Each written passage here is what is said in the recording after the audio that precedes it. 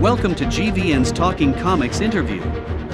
On today's show, we welcome talented writer Tom Pinchuk, writer for the new graphic novel Remember Andy Zenon? Here's your host, Martin Sexton.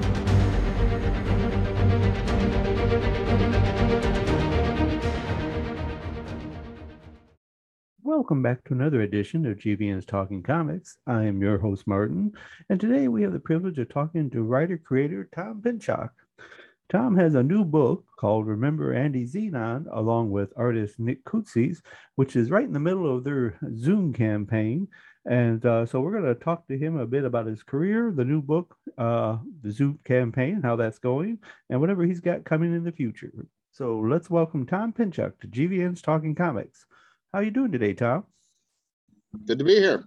Hi, excellent. Okay, well, I appreciate you giving us some of your time. So because some of our audience may not be familiar with you, let's start at the beginning.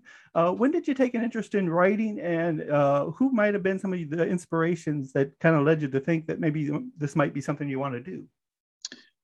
Oh, geez. I think I wanted to tell stories pretty much all my life. I don't know. It's hard to remember really when that started taking shape. I was always the one like bashing my toys together and telling stories with them, and writing in a notebook during class of just wherever my flights of fancy were taking me. I think it's specific to comics. There was a book that around when Kurt Busiek and George Perez had a run on the Avengers at Marvel that they did a rough cut edition of, which had George's pencils and also Kurt's script. And that was my first time really grasping how what I enjoyed in comics, how they got made, what the process was behind them. And it was really invaluable. And I suppose I'm trying to do the math in my head at this point. I think that might have been like 98. So it's been a pretty good long haul at this point. But I was pretty much like since then, that was just really my compulsion. Okay, so I mean, so what was your first professional gig writing? Oh, well, I did a book called Hybrid Bastards for Archaea Studio that's since been acquired by Boom, and that was kind of an Adult Swim style book. More or less, like the very, very short abbreviated version is that that led to writing for animation. So I worked on a show called Gormiti Nature Unleashed, which was an Italian action adventure series that Man of Action was producing. And then from there, I was brought on to Ben 10 for 3 seasons. And a lot of my experience on that actually inspired the book. I say, actually, yeah, when I was reading on your background, I saw Ben 10, and I mentioned that to my grandson. He thought, oh, that's so cool, because he loved Ben 10. Okay. It's really iconic to a generation. That was something that was interesting from working on it. Right. It wasn't a character that I grew up with, but then I met a lot of young adult fans and kids who was really central to. Well, say, well, and actually the thing about it, and it's very, kind of brings us to Andy Zenon, is my grandson was fascinated by the fact that it was a young person who got powers, because he still thinks that he one day might get powers by some form of fashion. Someday. Yeah, so he can always hope. Okay, so speaking of Remember Andy Zenon, let's talk about that. And what was your inspiration for the book? I say because it touched upon a number of things actually that I think were kind of important and unique, because we've seen teens get powers, but you don't usually see what happens if they suddenly don't have them anymore and how they react to that. So what exactly did you base the book on? Well, as I mentioned, I'd run into, it was a very interesting experience working on that. And I've worked on other kid hero franchises like Max Steel that had gone through reboots. And so on both of them, the sort of the shelf life, so to speak, for an action figure show or any kind of like toy-based show is about 3 to 5 years. Because the thinking is that the target audience will grow out of it by then. So usually what winds up happening is either the series ends or it goes through a reboot or there's some sort of reinvention of it after that amount of time. In Ben's case, that series had gone on for like 10 years, and there was a generation that I encountered of young adults who had been 10 when the series started and then had been aging with each successive season. That Ben had grown up to be a teenager and was getting close to college age. and they really felt a sense of connection to it. And then there's always that juncture where the studio has to, or the network in this case, has to take stock of things and say, well, we're making a kids show here. The target audience is kids, and if the character is drifting too far away from that, we need to bring it back to where it was. So just like you're saying with your grandson, like there is a big part of the identification for the audience is that it's a kid having adventures, and if it's not close to the target audience's age, that kind of creates a problem. So the reboot that I was involved with just brought things back to the basics, and Ben was 10 again, and it was a similar thing with Max Steel as well. And what I ran into a fair often amount of time was that there was some frustration from fans who felt that they aged out. Like it was just kind of a really kind of, there was no denying at that point that they aged out of a character that they'd even if they wanted to stick around. So and I thought about that for a while. It really stuck with me because I reflected on experiences that I'd had with characters that I'd aged out from one way or another, whether it was Ninja Turtles or say Power Rangers, and I had more of a sense of sympathy then in that case, and it really got me thinking like, well, what would the aging out feel like for a kid hero?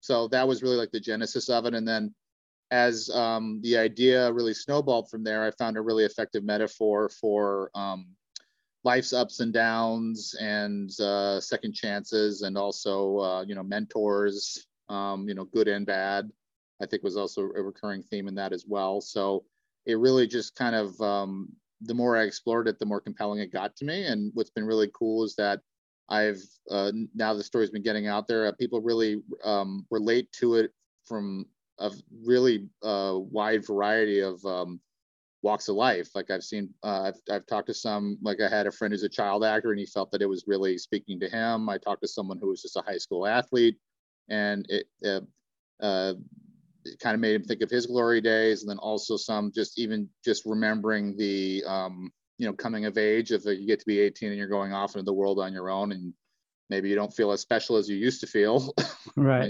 when you were 10.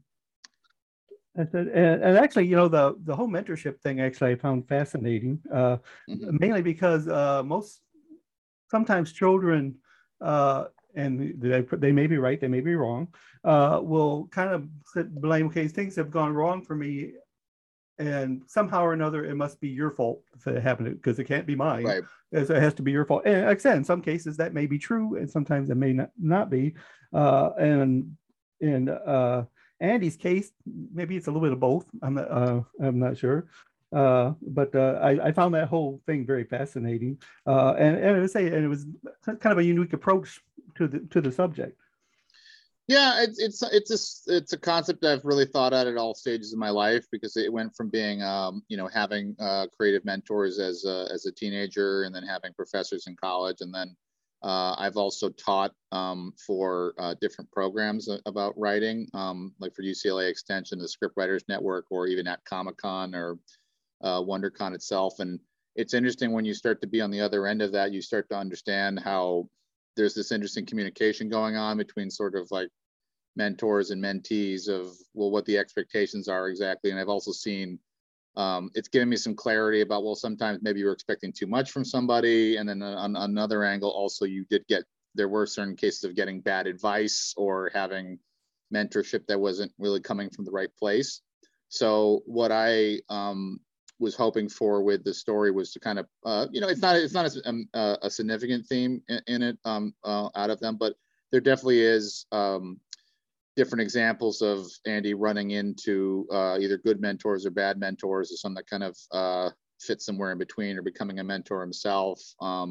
We also have this companion piece that's in the back that's a deeper exploration of that. It's a faux magazine article called "We Remember Andy Zenon" that's written by a journalist who's thinking that Andy might be dead for a period, and is trying to investigate, well, what happened to him, and looking at past adventures and interviewing other adventurers who knew him then, and with varying opinions about whether they liked him or didn't like him, or where they think he is. And that also then explores there's like specifically one of Andy's own mentor. You find out that he gave him a piece, or he had a would-be mentor that they wind up not. It's kind of like a fleeting moment that he doesn't like heed his advice.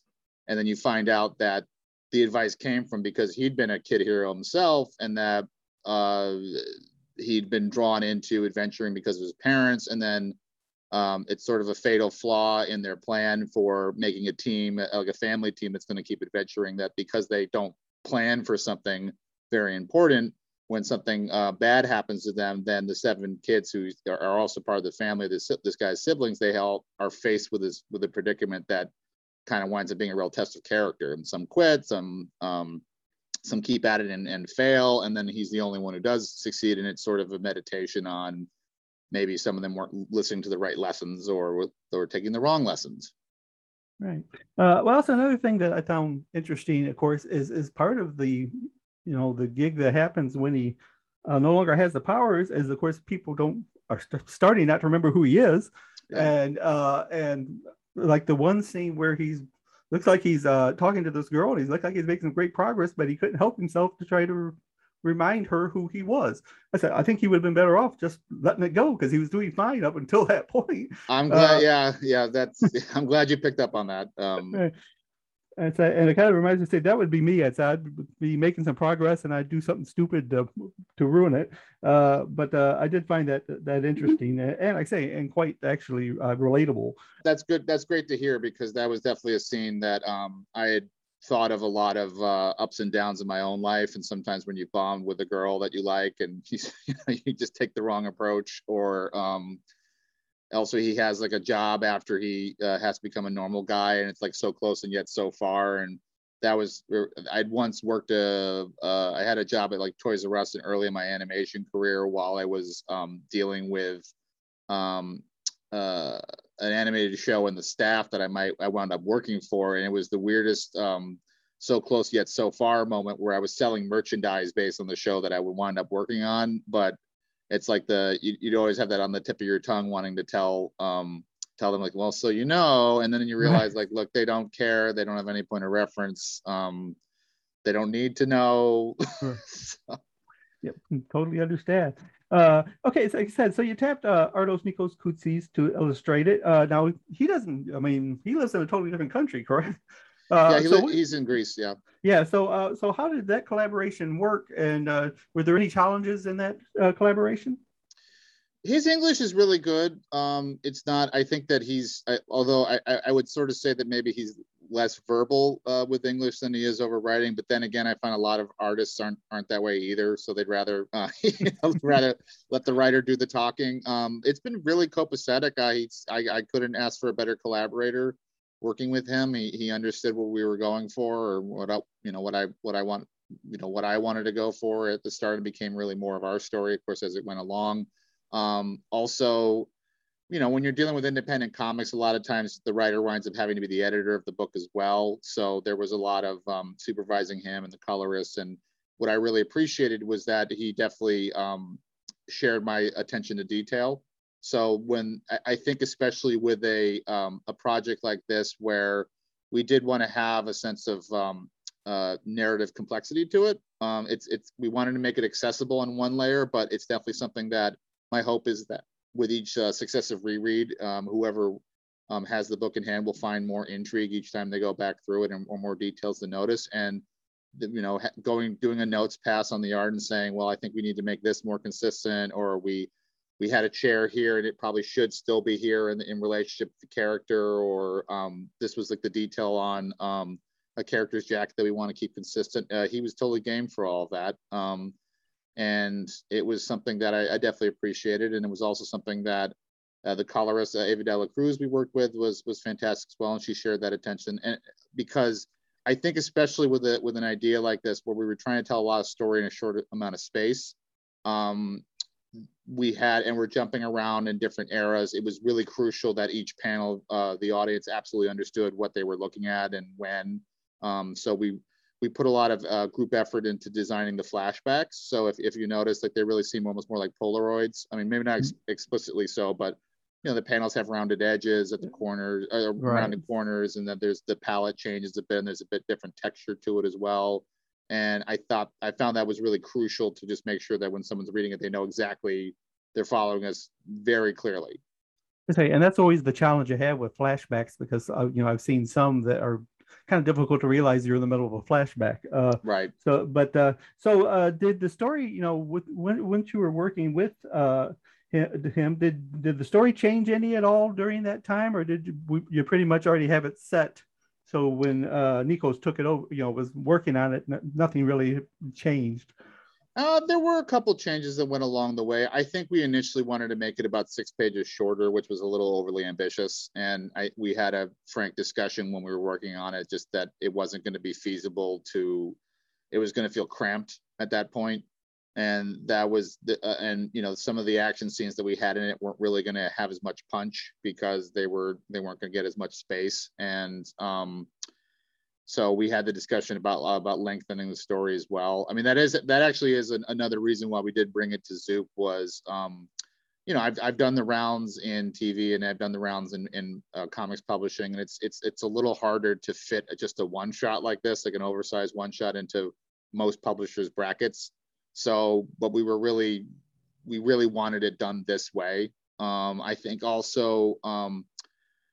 This was maybe earlier when I was in the outlining stage, but I think initially maybe had a little of a nastier ending, that I took a step back and I said that there is, what's great about premises is that I've always said that they're sort of like the sum of their parts, meaning that, you can have all the same plot beats, but depending on the tone, it can really have a different feel to it.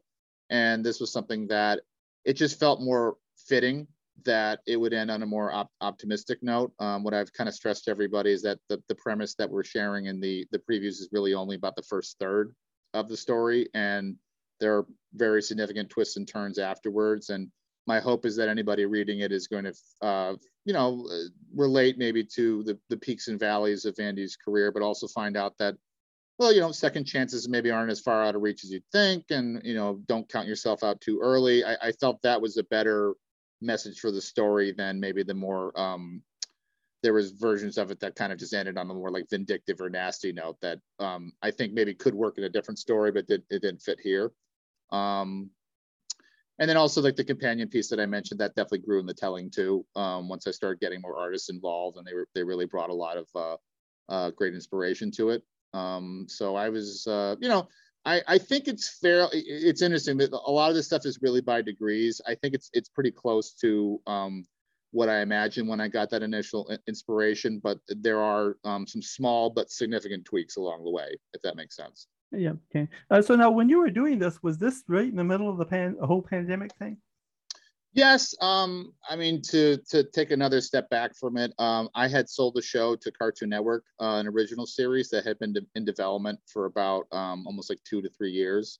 And it was just a lot of overlap of, the pandemic happens and I'm on lockdown, and the show ultimately became a casualty of the Warner Brothers merger. So There was kind of those, you're sort of like stuck in seclusion and to meditate on everything, not just your projects, but also your life. And I thought a lot about, well, what brought me into all this in the first place? Like what inspired me? And, and I think after having been,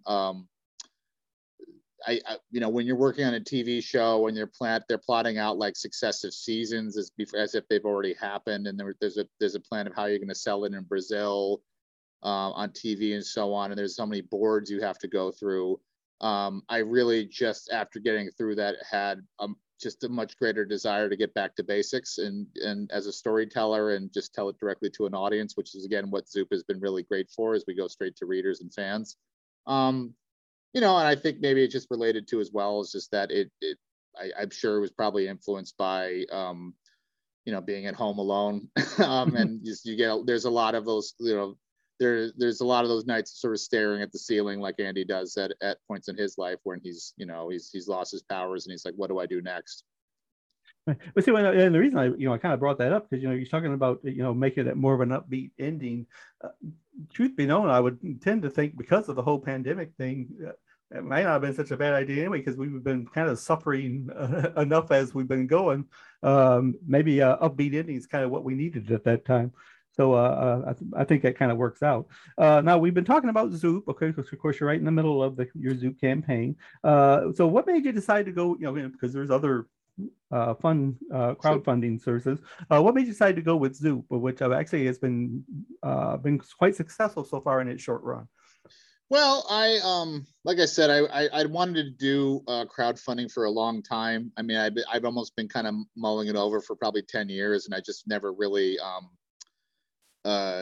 I don't know. You wanted to, like, you put like your pinky toe in the water, but then not really go any further with that. And I think again, like with the pandemic, I can straight up say that there was a lot of the questions like, if not now, then when, with a lot of projects. So I thought this is probably as good enough time to do it as any.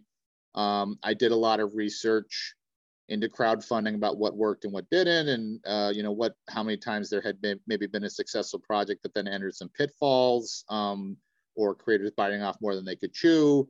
I had gotten connected with Camilla Zhang, who had been head of comics outreach at Kickstarter, and we were talking for a while. Although, the nature of any creative project, I think especially a comic, is that it takes a lot longer than you hope it would take, just because it takes time. So she actually, in the space of our discussions, had moved on from Kickstarter, and then she'd been an independent consultant, and then she started working on consultancy for this new company Zoop, and she said, would you want to hear about it? And at first my thought was, well, I've already done a lot of research and homework on Kickstarter. I don't want to, I don't want to start over again. But she made a very persuasive case, and then I also met with Eric and Jordan there, and they added to that. Basically what they were offering was they would do campaign management and also fulfillment, and finding a printer and so on, which is all the real, like, logistical stuff that you don't see the importance of until you have to do it yourself as a creator, and it really starts to chip into time that you could be making another comic.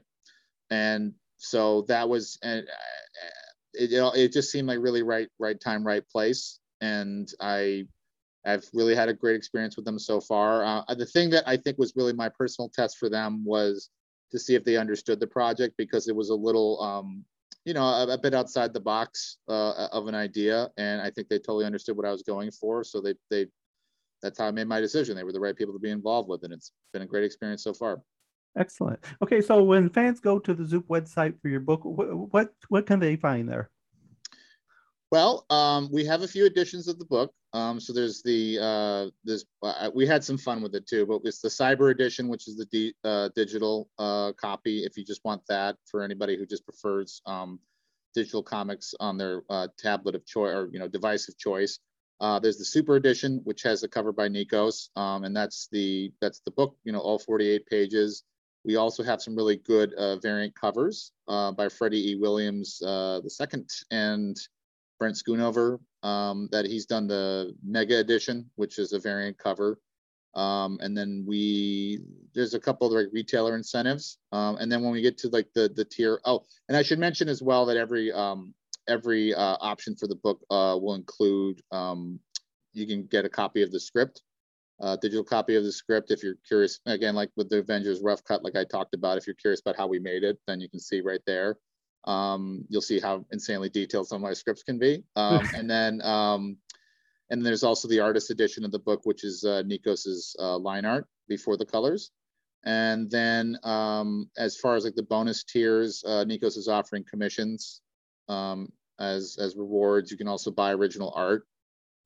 So and that's something where, even though he worked digitally, what we're doing is a certificate program where if you want to buy a copy of a page of the book, we'll only print it once with a certificate that's never going to be printed again. So it works the same as getting original art for collectors, because we were getting requests from people who, even though we didn't produce this with pen and ink, they still wanted something that they could frame on their wall. So we're giving something to them, or offering something to them.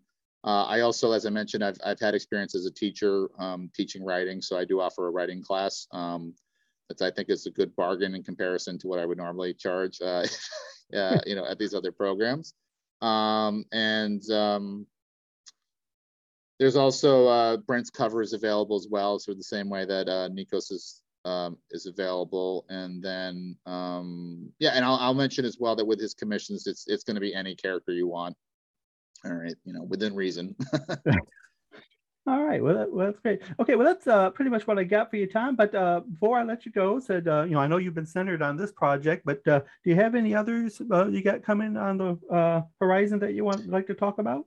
Nothing I can talk about yet, except with teasing in a hopefully charming way. But no, I mean, Nikos and I have had a fantastic experience working together. So we really want to keep working together. And we've already got a more ambitious series in mind that would probably be about 6 issues. We haven't quite figured out how we're going to be doing the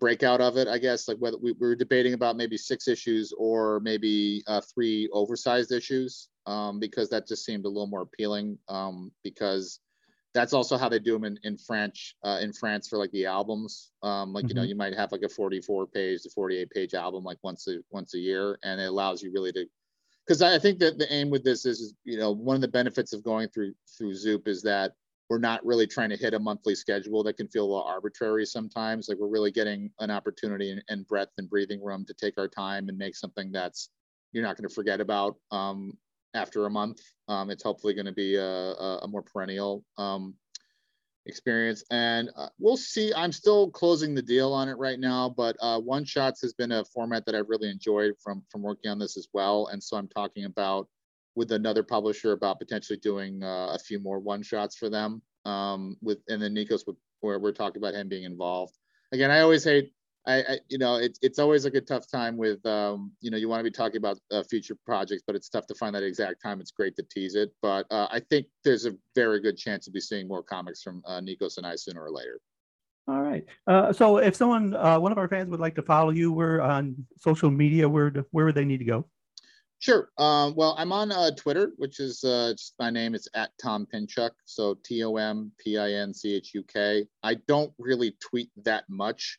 So I do have a newsletter that I started recently that's called the Chuck Chronicles, which is just like my name. It's the CHUK Chronicles, and that's really more of my place that I want to have as my web presence. So I get into, because I like I don't really like breaking things down into however many characters that Twitter sort of forces you to do it in that way. I prefer.